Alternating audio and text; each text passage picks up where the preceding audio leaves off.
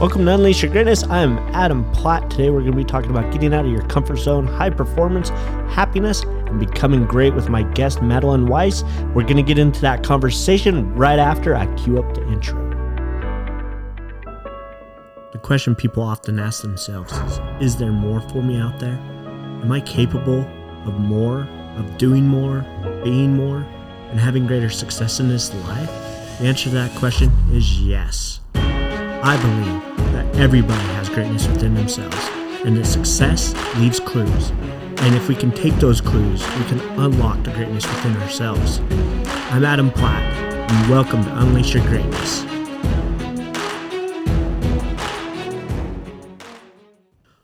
Welcome to Unleash Your Greatness. I'm Adam Platt. Today, my guest is someone I'm really excited about. Madeline Weiss is an amazing person. She's a Harvard-trained licensed psychotherapist. She's a mindset expert, a board-certified executive, career life coach, and so many other amazing things.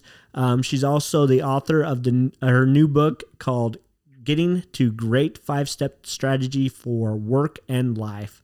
And so I'm excited to have Madeline on and have her share some of her story, some of her expertise with everybody today. So Madeline, welcome to the show. I appreciate you being here. Thank you, Adam. It is my pleasure. So thank you for having me. Yeah, thank you.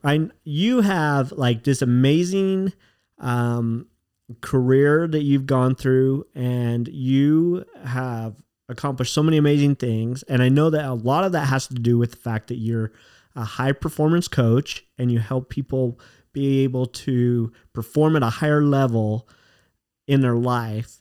But how did you get to that point in your life? Because I'm sure you don't wake up one day, and I say this a lot on my interviews, that everybody has a story, right, of how they got to where they are. You don't just wake up one day and say, I think I'm going to teach people how to be a high performer today. I have a few stories. So,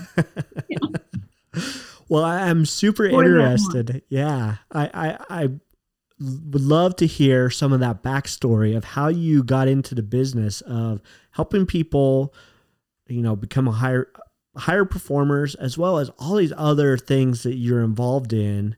And it's just amazing. It blows me away when I meet people like you who have so many things that they've accomplished. And so how did you get into this? What's your journey like to this point? Blows me away too, actually. I started out fresh out of high school. Well, let me back up and we'll jump in the deep end here. Yeah. When I was 15 years old, my father died suddenly of a stroke. Right. And I was concerned for my mother and wanted to contribute. And I went up and down the streets of our little town, in and out of all the storefronts, begging people to hire me. And I always had this fantasy, well, not always, but later on, I thought, was she going in behind me and telling them, ignore her? Because no one would hire me. Now I was 15 and a half years old, and I don't know what the law was then for that sort of thing. Yeah. But I could have stocked shelves or something. In any case, for me, because of that, to work, like when I say it's a privilege and a pleasure, I'm not kidding.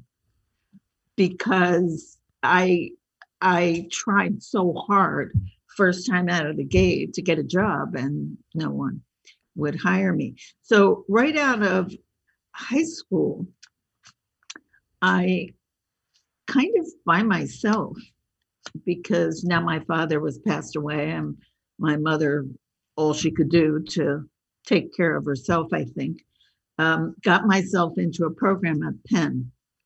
And it was the University of Pennsylvania's Graduate Hospital School of Medical Technology.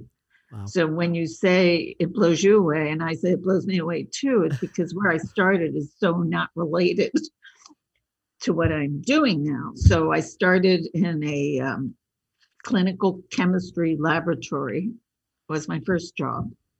And then I was with the USDA Biological Control Lab and Drexel University's Cardiac Catheter Research Lab. And I remember my boss giving me an oxygen monitor and saying, figure it out. And I said, the manual's in Danish. How am I figuring this out? He said, I don't really care how you figure it out, just figure it out.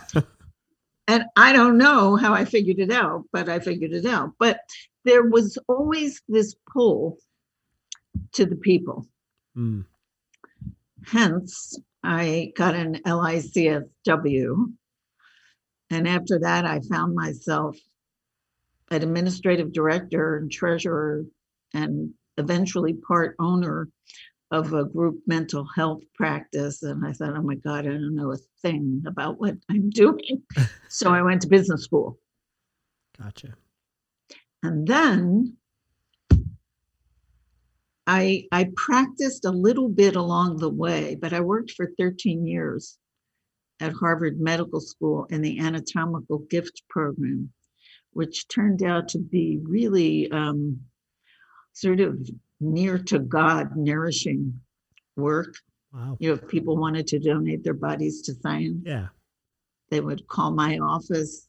And in addition to that, I got to lay hands on the first year medical class as they would approach in their anatomy course, which is a first year course. uh-huh. And they'd approach their cadavers before they went into the lab for the first time. I was asked to address them, and my idea for them was to teach them a little mindfulness so that they could stay in touch with their humanity and their feelings without becoming overwhelmed by it. And then finally, my whole family, my 2 children who are married, and altogether there are now 5 grandchildren, were all in DC and I was in Boston. So, Adam, when you say you don't just wake up one morning, kind of sometimes you do. I was having a drink with a friend, and her whole family was in Tampa. She was a judge, and she said to me, let's just get out of here. And I said, I'm licensed here, or where am I going? But somehow when things are right, everybody, when things are right, things just fall into place. I made a really nice friend at the licensing board who grandfathered my test from 100 years ago. And therefore I did get licensed in DC, and I came here and hung out a shingle, and I began virtually. So I've been conversing and connecting the way you and I are since 2013. Wow. Even before the pandemic. One more thing, and then I'll stop talking for a few minutes or a few seconds. I was a very classically trained psychotherapist. And I always felt like it wasn't right how long people sat there and received compassion. And maybe that was something that he or she had longed for so long. And that was supposed to somehow touch people so deeply that things would change on the outside. Life would change. Yeah. But there was this wonderful book that I read by a psychoanalyst named Alan Wheelis on how people change. And the upshot of that book, in summary, was they just do. That you have to take action. And I really felt that that was a component that I was ready to integrate into the work that I do. So William James said that action doesn't guarantee happiness, but there's no happiness without it. So now, though I am prone to identify with people, something in their story from, not right now, but before now, gets replayed over and over again. And that came from that classical training. I'm pretty quick at that, and I like that. But if that doesn't manifest somehow that makes a difference for you and everyone around you, then what good is it? Yeah. So that's when I got board certified in coaching to bring the insight orientation and the action orientation together. So That's awesome. And you know, I guess I've never heard it put quite that way before. That happiness doesn't bring or action. Yeah, happiness doesn't bring action, but you can't have happiness without action, right? right. And when you start to think about that, like that's really so true. Like you're never going to achieve without taking action. You can't Right. sit on the couch and do nothing and be happy. And you just won't. Like get bored. And actually, it reminds me of a book I read by Timothy Ferriss. It's called The 4 Hour Work Week. I don't know if you've read it, but in that book, he asks a good question. He says, "What is the opposite of happiness?" And he says most people will automatically say unhappiness. And he's like, "It's not true. Unhappiness, yeah, the opposite of happiness is boredom." Yeah. And it's similar to what you just said. Like if Yeah. you're bored and you're just sitting there waiting for something to happen, you're not going to be happy at all. You've got to take some action and create, results in your life to become happy. Do you know what rats do when they take their little toys away from them and just coop them up with nothing to do? No. I'm sorry, everybody, but I am going to say this. They eat each other. Yeah. The boredom is so deadly. Wow. Yeah. So we Interesting. also need to be stimulated, but there's this really, it's kind of a combination of factors. There's a really strong thrust in the human organism to keep things the same because the learning that has to go into from the frontal cortex into making change is so much more energy expensive than being on automatic pilot operating in habit. So we're designed to conserve energy. Yeah. So at the same time, if we do too good a job at chilling on the sofa and conserving energy, we're going to get really bored. If we bite off too much too fast, the organism is going to fight back and shut you down, overwhelm. Right. So fascinating. Did you ever hear the Goldilocks principle? I don't think so. Not. You're going to like this. Yeah, let's hear it. Yeah. So the Goldilocks principle is kind of what you might imagine. It's not too hot, not too cold. You know, the porridge, remember the porridge? Not too hot, not too cold, but just right. So when we seek to change, it's not so much that it overwhelms us and shuts us down, but it's enough to put a little juice in there and get a little excitement going. There's this wonderful new study that I'm very excited about out of Yale, which really felt like news to me. So I'm telling everybody who will listen. So the idea was that if you're in your comfort zone, like everything's cool, everything's okay, your learning centers in your brain turn off because the brain says, okay, there's nothing to do here. Everything's fine. We're not going to waste any energy. Again, it's those energy conservation things. So we're not going to waste any energy. So there's no learning. And if there's no learning, there's no problem solving. So I'm putting together a book-based course.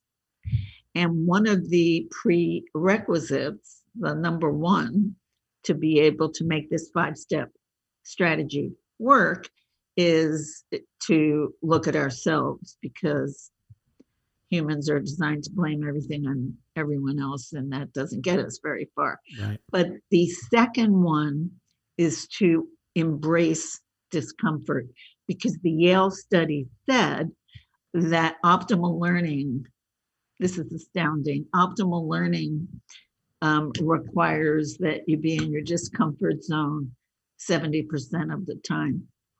Who knew? Wow. And I didn't, you know how many people will say to you, I'll know it's right when I feel comfortable with it. It's like, no, not anymore. Not anymore. Yeah. Not No, you're anymore. right. And this is so fascinating to me. And God, my mind is just, it's going a million miles an hour because of all these things that you've been bringing up so far. And what a fascinating topic. First off, I absolutely love that you brought all this up, because we hear all the time, right? Get out of your comfort zone. That's where growth happens. That's where, and it's true. I firmly believe that, just like you were saying, 70%, like that's awesome. Like that's quantitative data, right? That we can use and say, you've got to be out of your comfort zone 70% of the time to grow, right? Well, you're making a really good point, Adam, because everybody was saying it. Yep. But now there's science too. Yeah, there's data. That's awesome. Yeah. That's very cool. And it's they're starting to quantify that if you really want to achieve, if you want to grow, then you really do need to get out of your comfort zone. I firmly believe that, right? Like, I mean, I jumped out of an airplane for the first time this last October. Yeah. And it was fantastic. It was crazy. And, you know, I'm a coach. And so I'm like, I can do this. I can do this. This is going to be awesome. And then I got up there and I was scared to death. I'll be totally honest. Like I started looking down and everything started getting further away. And I'm like, oh my gosh, we've got to be almost there where we're going to jump out. And the guy goes, oh, we're halfway. And I'm like, what? We're only halfway up to our altitude that we're going to jump out. Anyways, it was crazy. But I think that I would have worried about you more if you told me you weren't scared. I would have thought that you had a screw loose or something. And it's one of those things like you hope that, especially being a coach, where you're telling people all the time, like, put yourself out there, get out of your comfort zone and stuff like that. And you want to practice what you preach. But at the same time, it's like you get up to that door and you're going to jump out of a plane and you look down and you're like, what did I get myself into? It was crazy. But it's so, once you jump and you take that leap out of your comfort zone, it becomes this feeling of pure bliss. Like you're flying. Like, obviously you're falling, but it's like you're flying and it's amazing. And it's just it's a feeling you can't ever feel anywhere else. And I think it's that way with any experience in life when you put yourself out there, right? Like, and I love the fact that you're like, oh, I'll know it's right when I'm comfortable with it. You're so spot on when you're like, no, when you feel that ting of resistance, that's when you push and that's when you go for it, because that's where the amazingness happens, right? So well, they say if you're not uncomfortable, you're not doing anything, right? Well, but then there's science, too. Now, exactly. That was just before that. It was just what everybody kind of knew intuitively, I think. And it always reminds me of and I always forget the gentleman's name, but the gentleman who broke the sound barrier, the first person to break the sound barrier in an airplane, Chuck, it's somebody, I can't remember his last name right now. But he was a experimental pilot for the Air Force, and he flew the very first plane that's broke the sound barrier, and he's up there and, he's pushing up to where he's just about to break the sound barrier, and his plane starts shaking like crazy and it's rattling, and he radios down. He's like, what do I do? And they're like, we don't know. We don't know what's going to happen. Nobody's ever done this before. And he's like, well, I'm just going to go for it. And he pushes the throttle forward, and of course the people on the ground just hear a sonic boom, right? And they're like, is he dead? Did he blow up? Like, what happened? Mm-hmm. But in Chuck's cockpit, it's pure silence. Like everything went still as soon as he broke that barrier. And I feel that pushing out of that comfort zone is just like that experience where you're going to feel that resistance. It's shaking, everything's going crazy. And then you Yes. push and you go for it.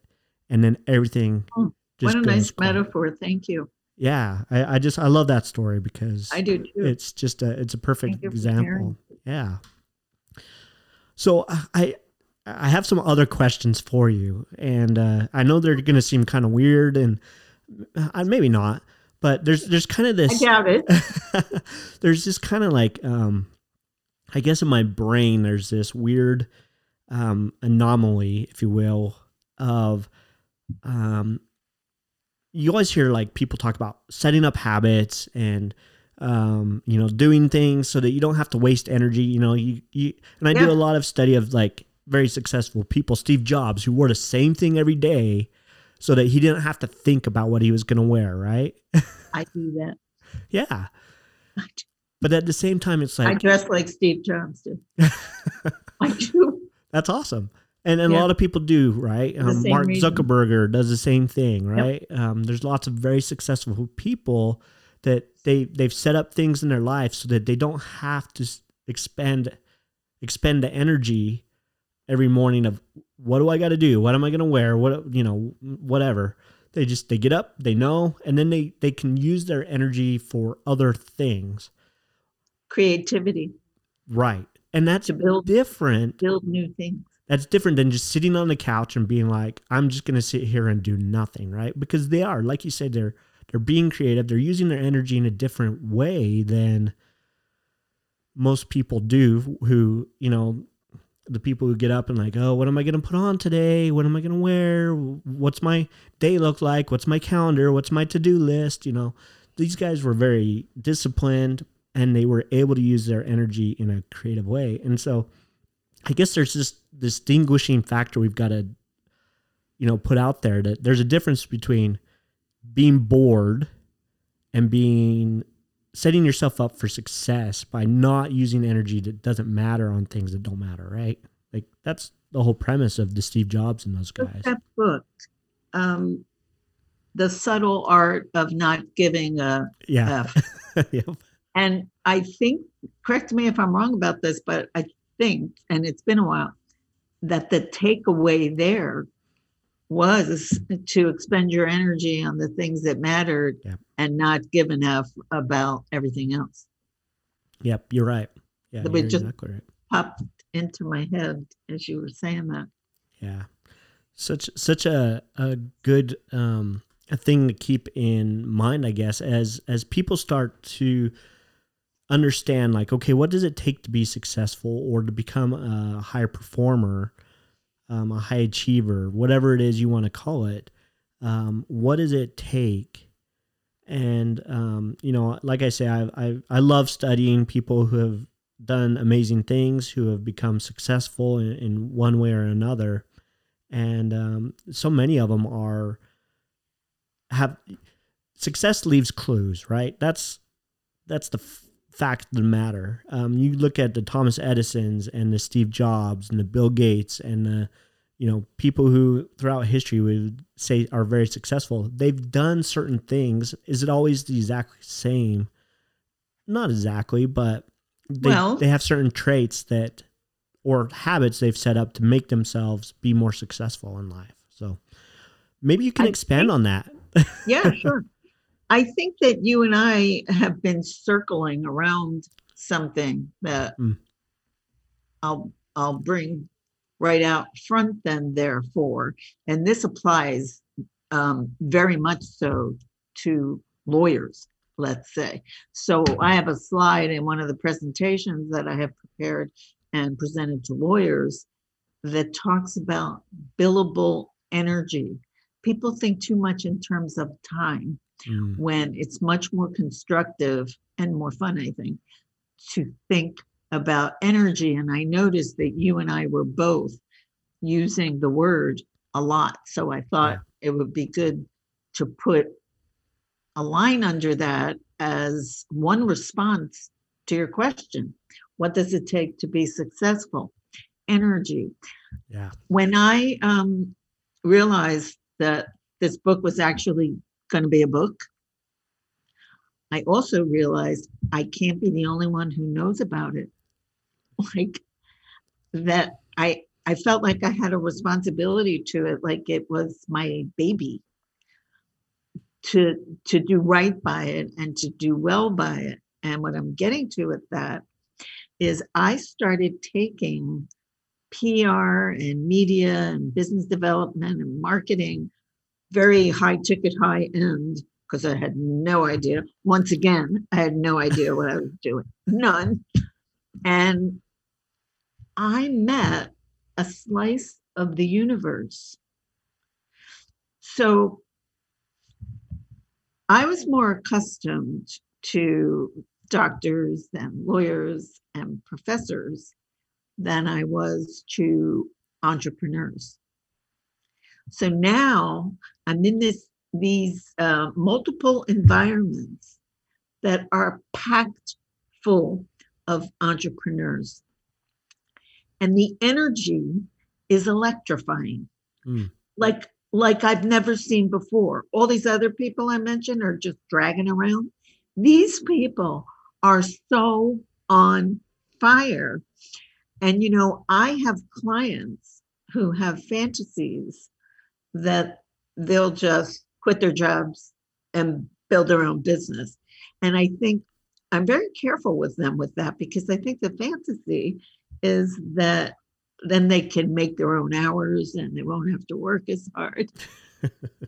These people are on it all the time. There's like no Yeah. end to it. They love it, and they're seeing return on investment, and that really fuels the flame. But they're not sitting on the couch. It isn't Yeah. like they can't wait for the day to end so they can sit on the couch. They can't sit on the couch. They have to do this and this and this. And this. So I don't know if it's just the ones that I've met, but I've met a lot. And I thought, where has this been?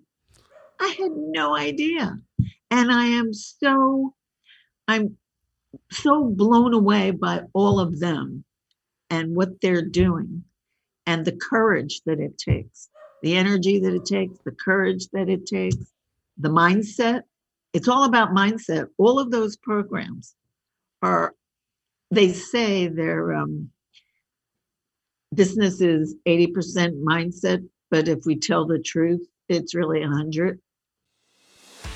Hey, it's Adam Platt, and I just wanted to jump in here real quick and say, if you're ready to really unleash the greatness within yourself today, and you're ready to surround yourself with like-minded people who are going to help you grow and cheer you on towards your goals to higher success and achievement, then I've created a free community called Unleash Your Greatness with Adam Platt on Facebook.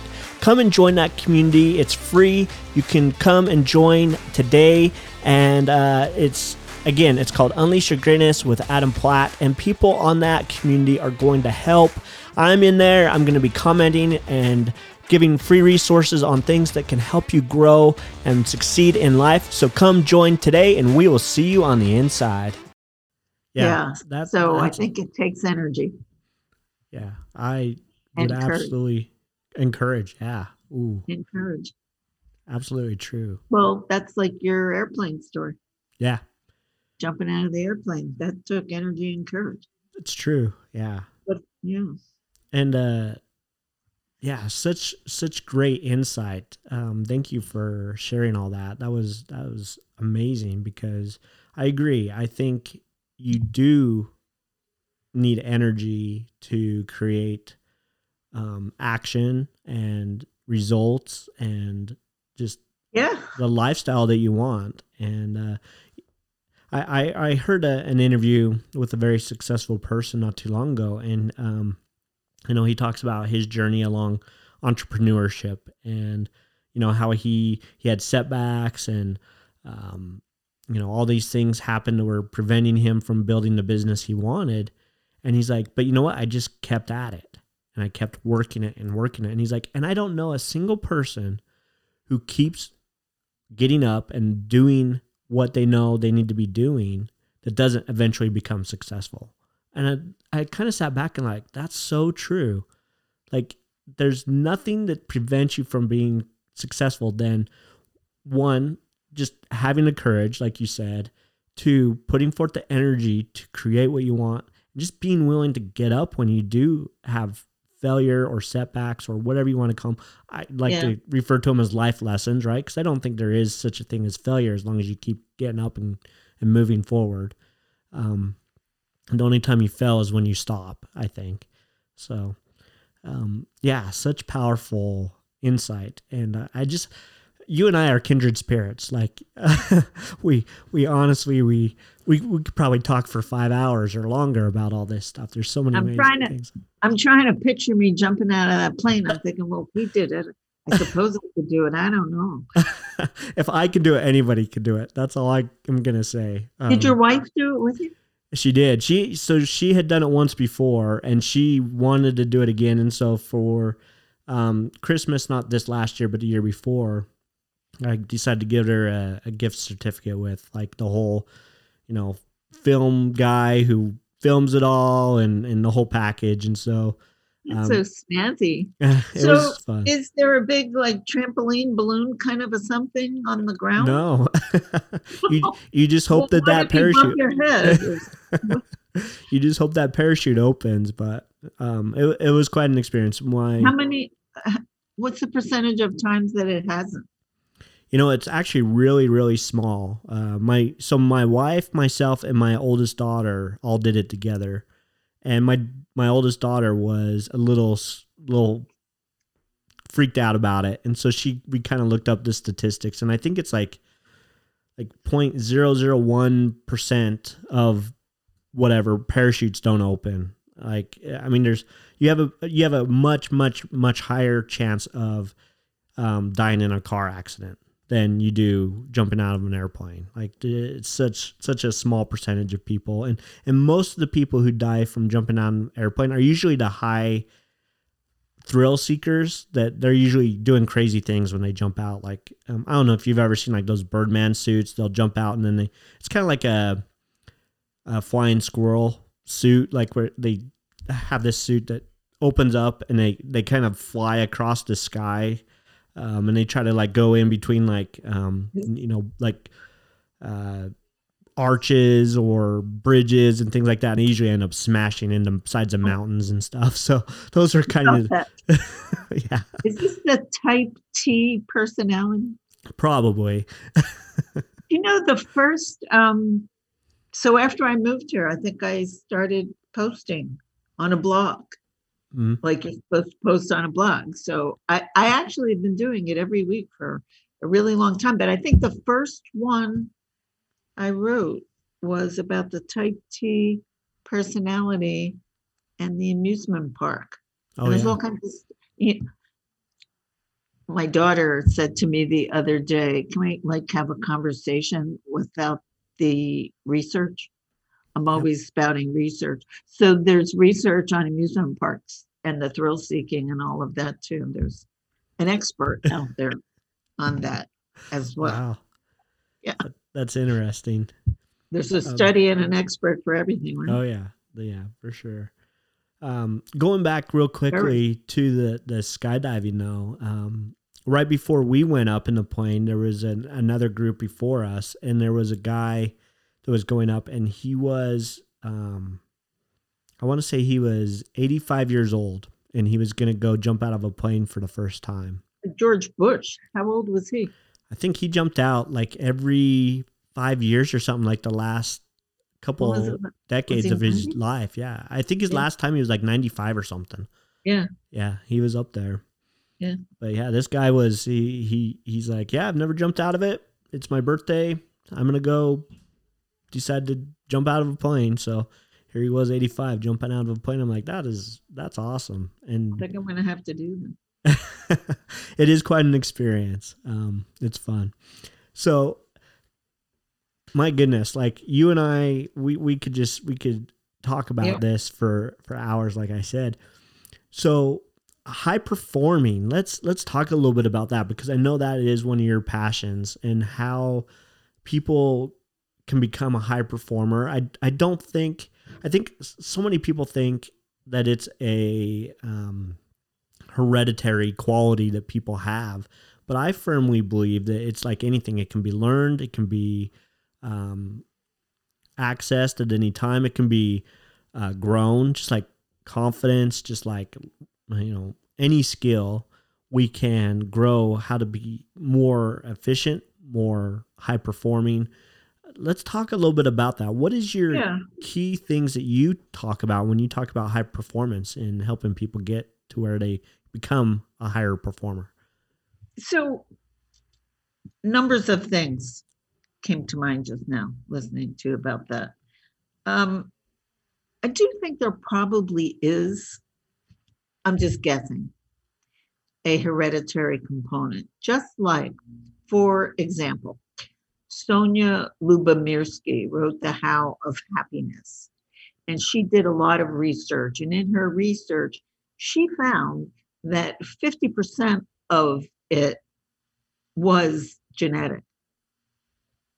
You know, what she also found that I thought was like so important is that only 10% of whether you're happy or not, or how happy you are, is about that jerk out there, or, people, places, things outside of yourself. And then there was 40% was your intentional activity, Yep. what you put your mind to, which is what I think you're talking about. I don't know what the percentages would be, but this energy that we're talking about, Mm-hmm. it probably, I wouldn't be surprised if there wasn't a genetic endowment of some sort of that kind of maybe risk-taking energy, and some more than others by nature.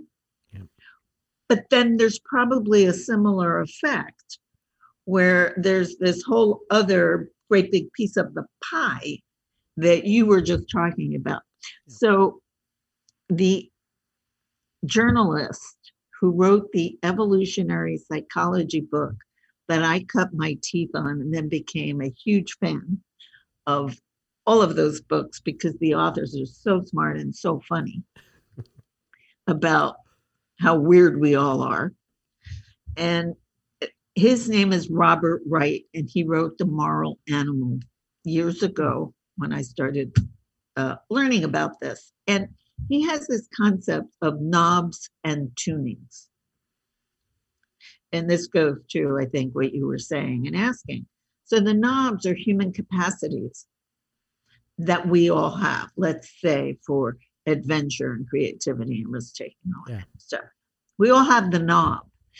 And I think it's probably a mistake to think that some people have that and some people don't. And probably more accurate, I'm guessing, to speculate that we all have the knob. He would say we do. And then the tunings are what we get to mess around with. Yeah. And I think the work that you do with your clients and I do with my clients is on the tunings. Yeah. So Yeah, fascinating. That's probably true, and I know exactly what research you're talking about with the happiness, where it's 50% is hereditary. I think 40% was your attitude, and 10% was environment or something like that. And so basically, 50% is stuff we have control over, and then 50% is what we kind of get from our parents, our grandparents, those types of things. And you're probably right when it comes to performance. It's a good guess. Yeah, it's probably similar. But I would argue that there's people who are born with hereditary abilities, say in basketball, right? Take Michael Jordan, for instance. He obviously had some genes that helped him become a great basketball player, but he also had to put in a lot of time and effort in becoming one of the greatest basketball players, right? I mean, when he was in high school, he was cut from the high school team. What's that? What do they say? 10,000 hours? Yep, 10,000 hours is what some research says, yeah. And Malcolm Gladwell. what's that? Was that Malcolm Gladwell or somebody else? I'm trying to remember the book that there's a couple. Well, anyway. Yeah, a lot of people reference it, but Yeah. the original book was. You might be right. Yeah, it might have been. I'm not sure I am, Yeah. but so go ahead. So sorry, my dog is barking in the background. I apologize. But yeah, like Michael Jordan, he obviously had some hereditary ability, but he had to put in a lot of effort to become the great basketball player that he was. And I feel it's that way with anything, right? We have certain abilities that we're born with. We have certain disadvantages that we're all born with. But at the end of the day, I think that if Michael Jordan would probably say he was not the most talented person, he just put in more time and effort than anybody. And I guess I'm using a lot of sports analogies because those are people that can kind of Einstein had a quote on that, something about perspiration. About persistence. I thought the quote had something to do with perspiration, that it was more that, meaning hard work. Yeah, that's probably true. But regardless, I think that what we're both saying is, yes, there's some ability that we can be born with. There's some, some people excel when they have certain traits when it comes to organization or, just drive, things like that. But at the end of the day, our attitude, right? Again, going back to mindset, is 80% to 100% of our success is our attitude, our mindset. Yeah. And I think that has a lot to do with it. And becoming a success or a high performer or a high achiever, whatever you want to call it, a lot of it has to do with, are we willing to put in, again, the energy, the effort, and just keep going, right? Have the courage to keep putting one foot in front of the other and going towards our goals. So, that's somebody. I heard somebody say once, like, why did Beethoven write the Ninth? And the answer was because he could, and because he could, he had to. Wow. Yeah. I don't know if that's hereditary or not, and I'm not Beethoven, but I do know the feeling of doing something because you can, and because you can, you have to. Wow. Like you're just driven to it because you can. So how can you not? It's an interesting feeling, but I wanted to mention that, to your question, at some point I said to myself, because my background is so diverse in what I bring to my work. I don't know if I mentioned to you, I might have, that I've been studying Eastern philosophy. Wow. Advaita Vedanta, pre-Hindu, believe it or not. Yeah, that's right. For over 20 years. So there's that in there, and the business education and experience, being whatever I was and doing whatever I did. And then the psychoanalytic, psychotherapy. So it's this and this and this and this and this. But not only that, all of my clients are so different from each other. So I wondered not too long ago, what is it that's working here? Yeah. It's, they were such a hodgepodge in terms of age, ethnicity, gender, occupation. And then I have this toolkit that's like overflowing with this and this and this. So what was it? And I came up with, and that's the 5-step strategy. And that seemed to be a process that they all went through to get from meh to great. Wow. And I know you I know we share that. We love that word, great. Absolutely. So you can imagine my delight when I realized that the 5 steps broke down into the acronym G, great. Oh, wow. So the G is I've been sort of keeping a little list here as we've been talking about some of the ingredients, and the word believe is on the list. And the Wow. G is the grounding in the belief that a great life is possible. So when you talk about Mm, those people who just keep doing it and doing it and doing it, yeah. they have to believe to some extent anyway that it's possible. And when people come to me, I honestly think that most of them, if not even all of them, I don't know, really just want some of the pain to stop. They don't Yeah. necessarily really believe that a great life is possible and that they have everything they need to get there. Yeah.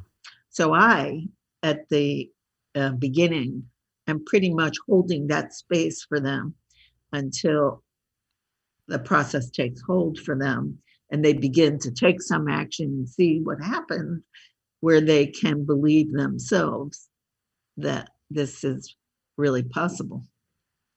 So, Wow. That's so we awesome.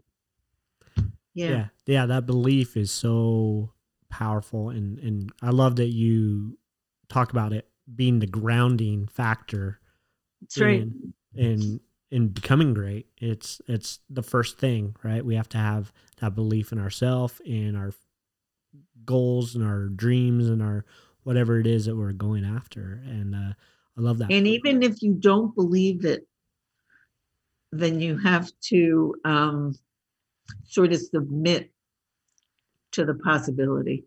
Wow. Yeah. Awesome. I got chills when you were talking about it. That's fantastic. That's a great way to put it. So Yeah, very cool. So what are the other and I'd love if you're willing. And I don't want to spoil everything for the book because obviously I want to get a copy of the book as well as I want other people to get a copy of the book.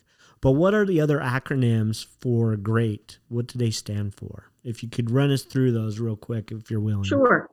So the first line of the book is the premise of the book.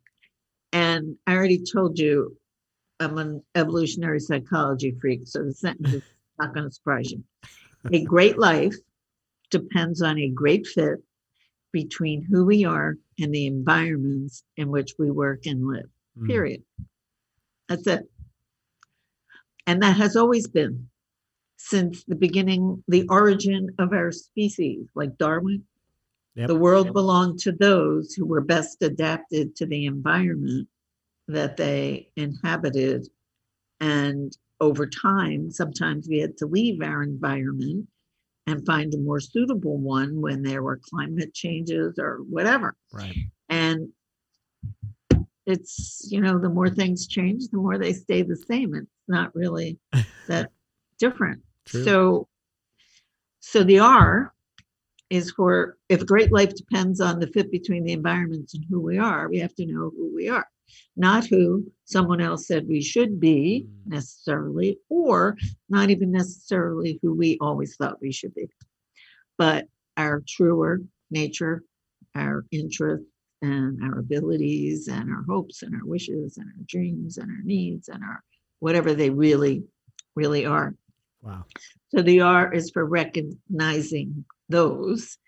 And with a better sense of that under our belts, we can go GRE for exploring Mm, and exploring. So my clients go exploring, like, say, well, I could do this, or I could do that.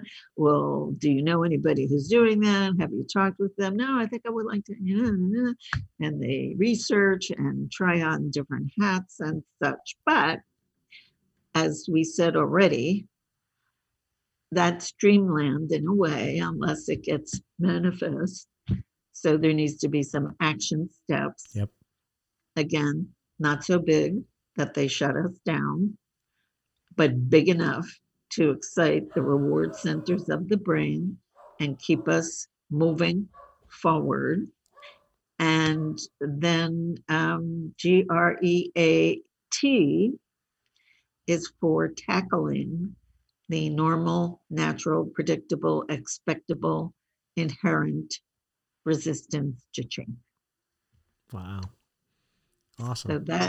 that's a process that really so there are 10 chapters in the book, and each chapter starts off with a kind of quirky story about my life, and then goes into, I love science. So it says on the cover, based on science and stories.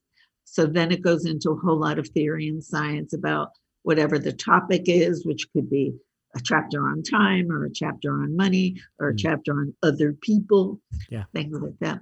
And then at the end of each chapter, there's a case example of GREAT, what issue the person was focusing on most, and then how they went through that process to get from where they were to where they wanted to be. And then there's an exercise that's also pertinent to the chapter. Wow. One of my favorites is the one on money, Uh-huh. because I really think this is true, what I'm going to say here. Years ago, I did the exercise on money, and I think it changed my life.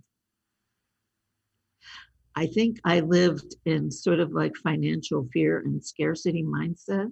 Yeah. And now I live in abundance. And I don't think it was a dollar amount difference.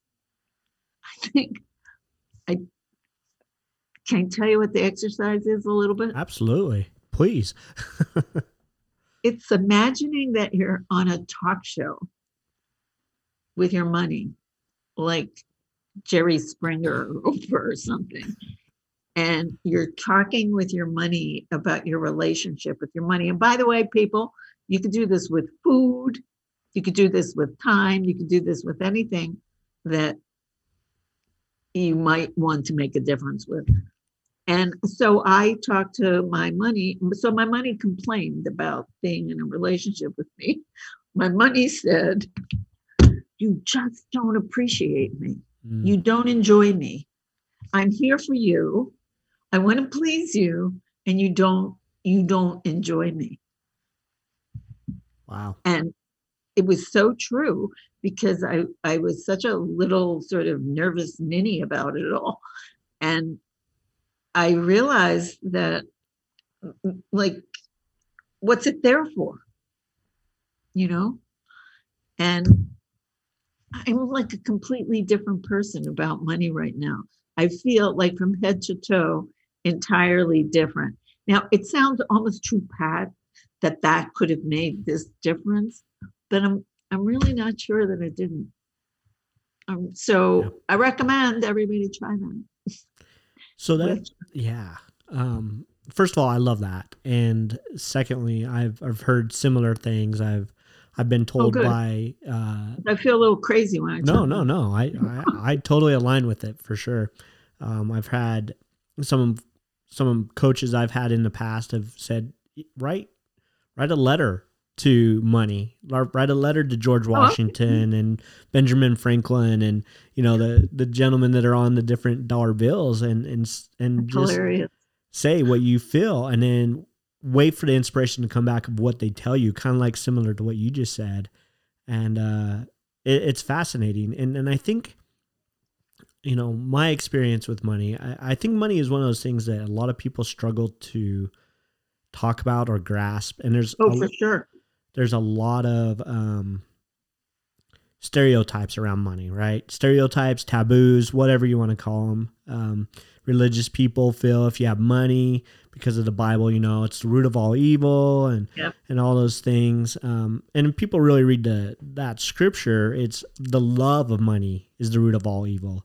It's not money itself. Money is I don't not. even I don't even think it's the love of money that's the root of all evil. I Yeah, think it's what you do with it. yeah. And that's exactly where I was going. Is money is not good or bad. It's an Right. amplifier. So, um, So there's this Buddhist psychoanalyst, Mark, maybe it'll come to me. He's in New York, and he wrote a book called Desire. hmm, And he really straightened this subject up, Wow. straightened up. He said, it's not that, even from a Buddhist perspective, it's not that there's anything wrong with loving money or desiring this or that or this and that. It's how you are when you're disappointed, how you are when your desire does not come to fruition. Yeah. So he didn't see anything wrong with wanting a lot of money. Yeah. But if your sun rose and set based on whether you got it or not, and it affected your appreciation for life and your generosity and your kindness to others and that sort of thing, then it's a problem. Wow. That is a beautiful way to put it. Yeah. That's awesome. I thought that was a really important message because I think that a lot of people mistake that Buddhism is against wanting, and it's not. Right. It's how you are when you don't get what you want. Yeah. That can be a problem. Well, and that's a great point. Is everybody wants more of something? Even, if you look at the Dalai Lama, he has desires, right? He wants to be more in tune. He wants to be more spiritual. He wants to be more patient or kind or whatever it is in his life that he wants more of. That's a desire. And that's, maybe it's different than the rest of us who... He wanted more for his people too. Right. Yeah. And there's nothing wrong with that. That's right. We all have desires, and it just depends on, and I love the way you put it, is how it affects us when they don't come to the conclusion that we hoped it would become, or it doesn't happen in our time frame, or, whatever it is. Yeah, that's very powerful. And I'm going to reflect on that later tonight, actually. So thank you. I have a thing that I think I made up, actually, called the misery gap. So the misery gap is the space between the way things are and the way we thought they should be. Yeah. And the bigger that space is, the more room there is for us to make all the misery of our lives all by ourselves. So the idea is, if you close the gap between the way things are and the way things, the way you thought they should be, there's no room for creating all that misery. Yeah. Now, do think sometimes it's worth a shot if you think there's a person, place, or thing out there that really should be, you think, a different way. Sure. I think maybe it's worth a mention. Or maybe two, I like to say, like, maybe you didn't say it right the first time, or the person maybe was distracted and didn't hear you. But after that, I think then it's on us to revise our expectations to decrease that space within which the misery is made. So what do you think of that? Yeah, that's a great perspective to keep. And a lot of it just comes down to how we react to those situations, right? And how we respond. And that's the beautiful thing about life, is the one thing that nobody can take away from us is our freedom to choose how we respond in any situation. You sound like Viktor Frankl. Well, I love that book. It's powerful. I mean, the guy endured some of the most horrific environments anyone could ever imagine. And he truly did have this thought process of, I have the right to choose how I respond, how I act. Right. And nobody could take that. Powerful. It is powerful. Nobody could take that humanity away from him.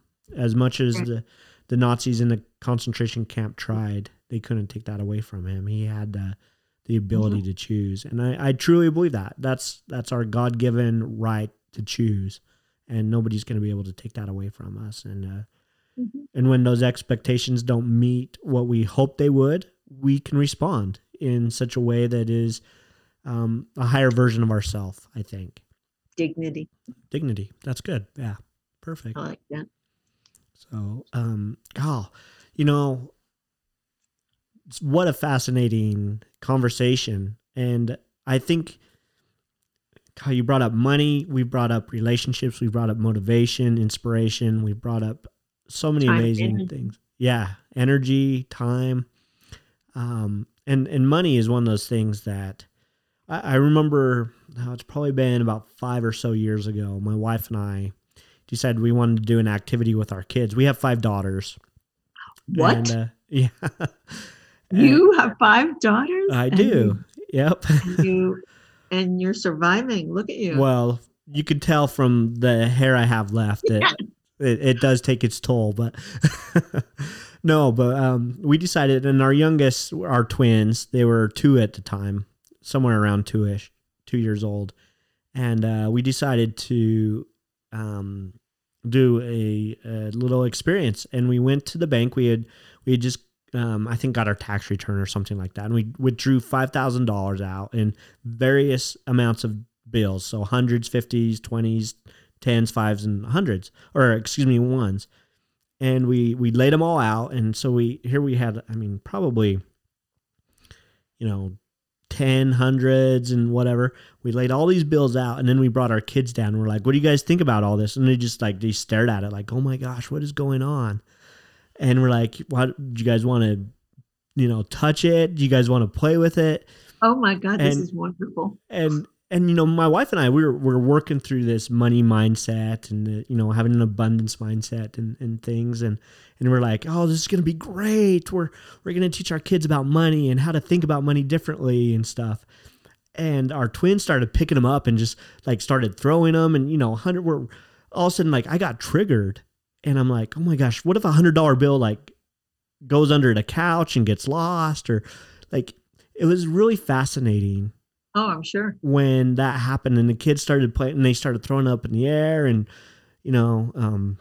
and a 2-year-old doesn't really understand money. They was afraid they were going to grab 100 and tear it or whatever. And but I learned a lot about myself when it came to money just from that experience, and how we as human beings are triggered Yep.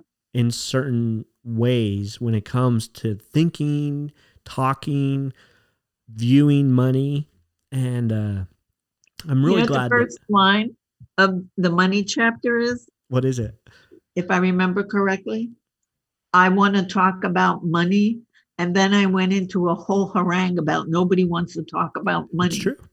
People are kind of messed up about money. Yeah. And Yeah. that is it. I'm glad you have that in your book, because Oh it yeah. it is one of those things that it's a trigger for a lot of people. You're gonna love that chapter. I definitely need to read this book, and check it Definitely. out. So fascinating. We are, God, time has just flown by. I can't I believe it. know. Such an amazing conversation, and you have probably so much more insight that you could share.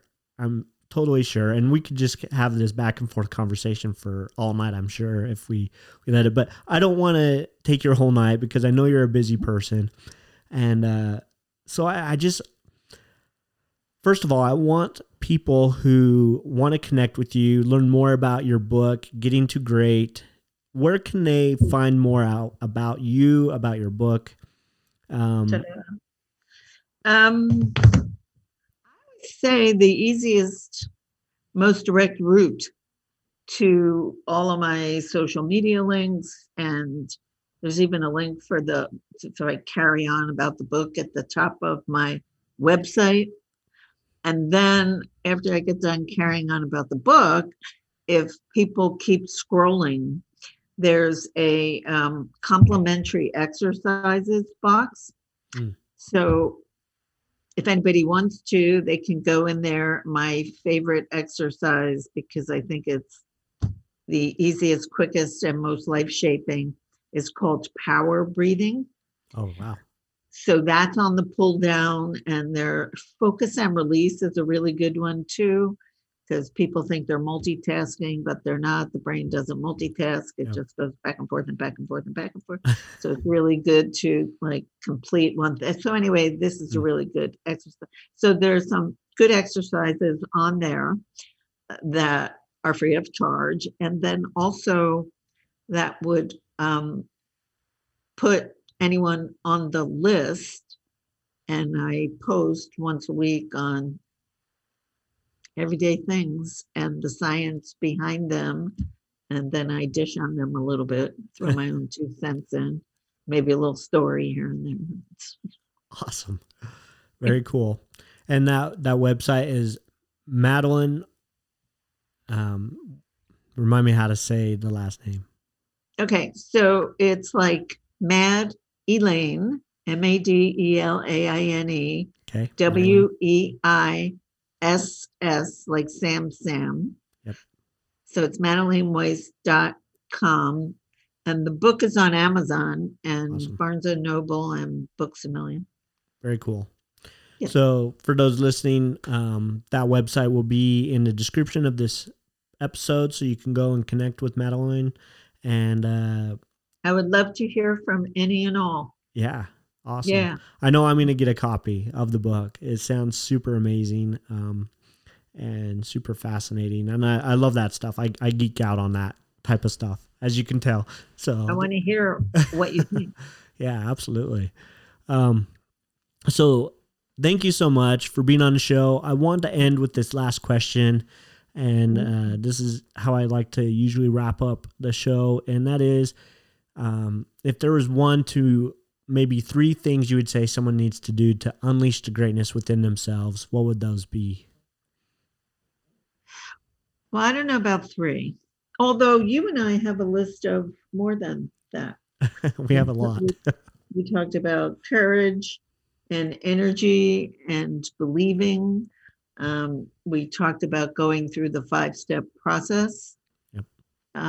But I have one thing Okay, great. that I don't think we did touch on, and I do want to do that. And it's the concept of good company.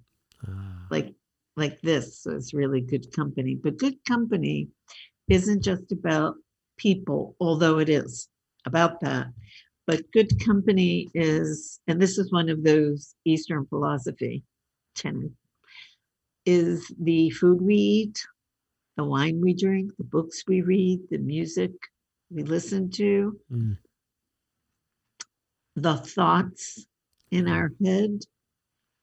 Real good idea to make sure the thoughts in our head are good company, because they're not always. A lot of negative self-talk goes on in there. Yep. And then, of course, you're talking about the freedom to choose, where you can, choosing the people who you welcome into your life. And so for all things, all those things I mentioned and other things that you can all think of, the finest quality we can find and afford. And if you think about building a life with the finest quality of everything, I don't know how to finish that sentence. I just can't think of a better way to live. Yeah. Yeah. Wow. Beautiful. Yeah. So amazing. And yeah, just what an amazing conversation this has been. I want to thank you. I had a great time. I had a great time. I had a fantastic time. Great time. That's right. We both like that word. Yep. Exactly. It is a good word. It's a wonderful word. It's a great word. So thank you so much for coming on and spending this hour plus time with me and just having an amazing conversation, a great conversation. Well, thank you. I really do appreciate it. And you are doing an amazing work going out and talking about how people can live their greatest life. And we... Why not? Absolutely. Yeah. Why not? I agree. So thank you so much for being on the show and for sharing your amazing insights. I really do appreciate it. So Well, thank you for having me. And those who are listening, go out there, unleash your greatness today, live your life to the fullest, and we will see you in future episodes. Thanks. Hey everybody, thanks for joining me today, and I really appreciate you being here. And do me a favor, if you like this episode, please be sure to subscribe on your favorite platform that you listen to podcasts on, and also leave me a message or a comment or a review. I'd just really appreciate it. Also, while I've got you here, if you are ready to take your life to the next level, I have an amazing program right now that's called Achievement Monthly. And this is a monthly program where you can come and learn every month from me, Adam Platt, Achievement Coach. And I'm going to go live every month, come on and help you get to that next level in life, that next level of success, that next level of achievement. Because, up until now, you've done so well and you've done all you can, but sometimes you just need a little bit more help, a little bit more to get you to that next level. And that's what this program is really meant to be. And so it's designed to help you, one, learn what you need to do to get to that next level. And two, it's also meant so that you can network with other people. So we're going to train for about an hour and 15 minutes. And then we're going to break out into groups so that you can network with other people, get to know them, and connect with them so that they can help support you in your goals, your dreams, and create the life that you want. So if you are interested in joining that program for only $39 a month, you can go and register at arisetoconnect.com/achievement. And I am so excited to see you there and to help you get to that next level in life, because, man, that's where everything starts to go right and happen for you. So go again, register right now at arisetoconnect.com/achievement. And I look forward to seeing you on the inside of that program and every month so that we can get you working towards that goal and that dream life that you want. Thanks, and have an amazing day. Go out and make your life what you want it to be.